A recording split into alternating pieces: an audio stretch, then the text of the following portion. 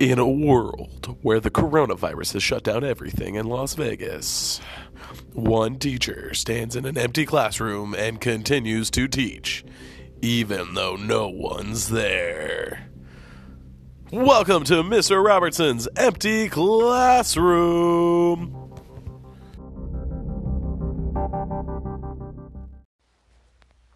All right, we're back with episode 2 of Mr. Robertson's Empty Classroom.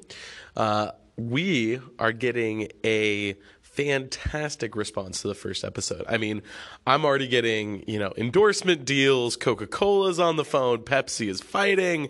It's fantastic. You guys have no idea. But right now, I'm keeping it all my own because I want to hold the power, right? Because as soon as you start getting into things and letting other people control your destiny, you're just not yourself anymore. And so I don't want to let the power go to my head yet. But I hope you guys took notes on the last one. I hope you guys, if you guys have my Tuesday, Thursday classes, then you just already saw the first assignment associated with the first episode. If you have my Monday, Wednesday, Friday classes, you'll get that tomorrow. Today being March 19th, by the way, all of you out there in digital land. So today is Thursday, so tomorrow is Friday, which is great because it's Friday, right? Make sure you guys check out the form. You guys will be going over the terms I gave you last time, and which is a great segue. We talk about segues and getting the terms for this go around. And so what we're going to be talking about today is don't fall for the fake. Don't fall for the fake. And that, again, might seem super basic, but it happens a lot. It happens a lot. We get caught up in something.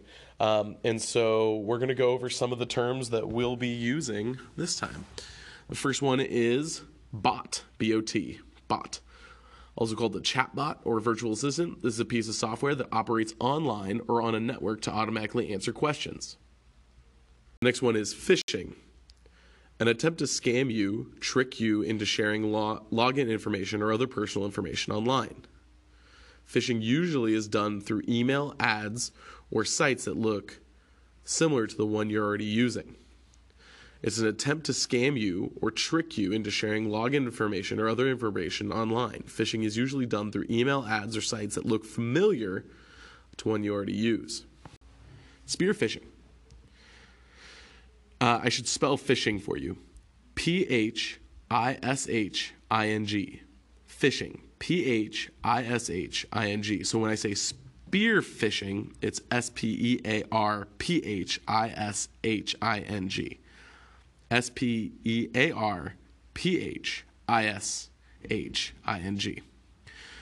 A phishing scam where the attacker targets you more precisely by using pieces of your own personal information. A phishing scam where the attacker targets you more precisely by using pieces of your own personal information. Scam, a dishonest attempt to make money or gain something else of value by tricking people. A dishonest attempt to make money or gain something else of value by tricking people. Trustworthy, able to be relied on and do what is right or what is needed. Able to be relied on to do what is right or what is needed. Authentic, real, genuine, true, or accurate, not fake or copied. Real, genuine, true, or accurate, not fake or copied. Verifiable, something that can be proven or shown to be true or correct. Something that could be proven or shown to be true or correct.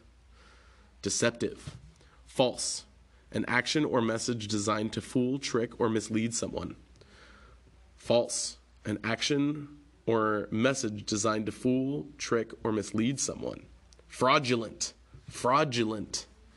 tricking someone in order to get something of value from them. Tricking someone in order to get something valuable from them. Firewall, a program that shields your computer from most scams and tricks. Firewall, a program that shields your computer from most scams or tricks. Malicious, words or actions intended to be cruel or harmful. Can also refer to software intended to damage a personal device, account, or personal information.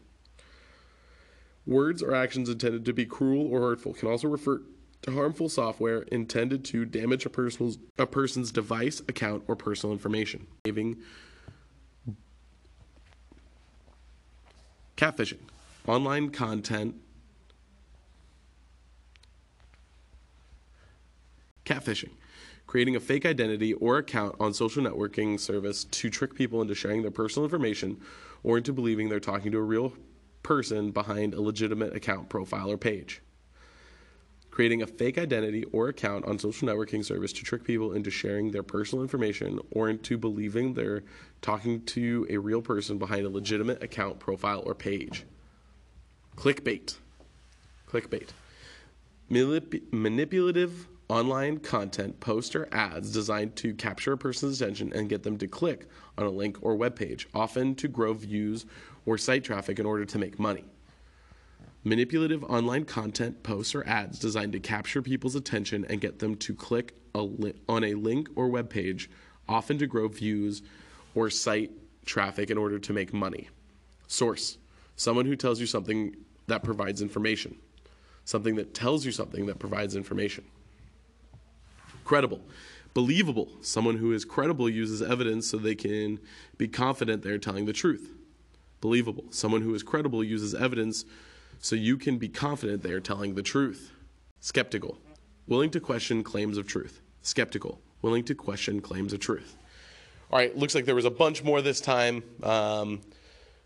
Hopefully you guys got all those. Some of them are going to be, relatively easy ones for you guys, things you already know, but some of them aren't. So the first thing we're going to talk about is phishing. That's the PH one, not, sitting next to a body of water and trying to catch a fish. But when people are trying to get your information online by sending you a false email or whatever, and there are some really famous ones out there. The Prince of Nigeria, back in like 2009, 2010, 2011, used to send emails to everybody all the time, because all he needs you to do is give him your bank account information so he can hide his money with you because people in Nigeria are trying to attack him. Well, now everyone pretty much knows that if you get an email from the Prince of Nigeria that you're not giving him your bank information, but it did actually get people at the time when this was, new. Now things are a little more,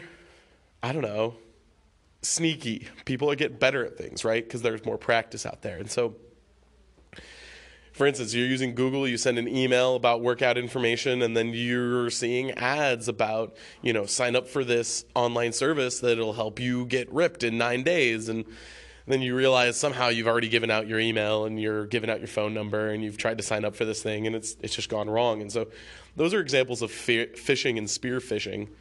And it's just, you need to be careful. You need to be on the lookout for emails and texts and posts that are geared towards getting you to give someone your information. And basically what it comes down to is if something wants your email, it's probably going to send you emails. So if you don't want emails from that source, don't give it to them, right? When you sign up for something, if it wants your email, it's because it's going to use it, right? So unless you intend to get emails from this thing every day, don't give out your email to anything. It doesn't need it, I promise, right? So if you do get fooled at some point, please make sure that you guys contact IT, right? If you open an email that, downloads a virus because you thought it was from someone you knew, make sure you immediately send an email to Chris Smith so we can get this handled. Because we do not want a bunch of random viruses on our laptops. And it can happen. It can happen really innocently. You get an email, instead of from being, Mr. Robertson, it's from Mr. Robertson, and there's a K in there that you didn't notice. And then all of a sudden you have this virus on your computer. So be really careful every time you open an email, especially an attachment in an email, make sure you trust the source, right? Make sure it's a trusted source, a credible source, as we just talked about, right? You also control who you talk to online. Now we're going to have a really, honest moment here. If you're a guy, right, and you're getting all kinds of random bots that are, trying to get you to go sign up on a website to talk to them, that's probably not true, right? Now, if you're a girl online and guys are hitting you up randomly, that might be a real person. They still might not be who you want to talk to, but, they might not be a scam. They might just be a creep. So make sure you know the difference between a scam and a creep when it comes down to it. More often than not, girls that are really into guys they don't know are scams. Guys that are really into girls they don't know are creeps, right? So always be checking these things. Always check who you're talking to, because you don't have to respond just because someone sends you a message. That's not required of you, right? And so more than anything, critical thinking is going to be the biggest way to protect yourself from falling for a fake. And that's anything. That's not just online. That's information that anybody wants to give you, right? Whether we're talking about religion or economics or politics, always look at the source, right? Remember that everybody has an agenda. Everybody is telling you something because they want to get something across to you. Right now, I have an agenda. I want you to be the most responsible you can online. So I'm telling you things in such a way that I want you to be maybe a little bit wary of things that you see online. But if you're sitting in a church congregation and that's the only place you ever hear about God, then that's not going to be probably the best, because you should always have more than one source. You should always have more than one place that you're checking information, right? If all you get your news outlet is from one TV station, then it's going to be slanted one way or the other. If all you do is ever check, one online paper for your news, then it's going to be slanted one way. And so always make sure that you're using your critical thinking, you're checking your sources, you're making sure that you're getting things from different points of view, because something might be great for one thing, but that doesn't mean it's great for others, right? So we should always question our sources, right? If you're asking Mr. Robertson something about GV Christian basketball, he's a good source. He has been around it for a couple of years now.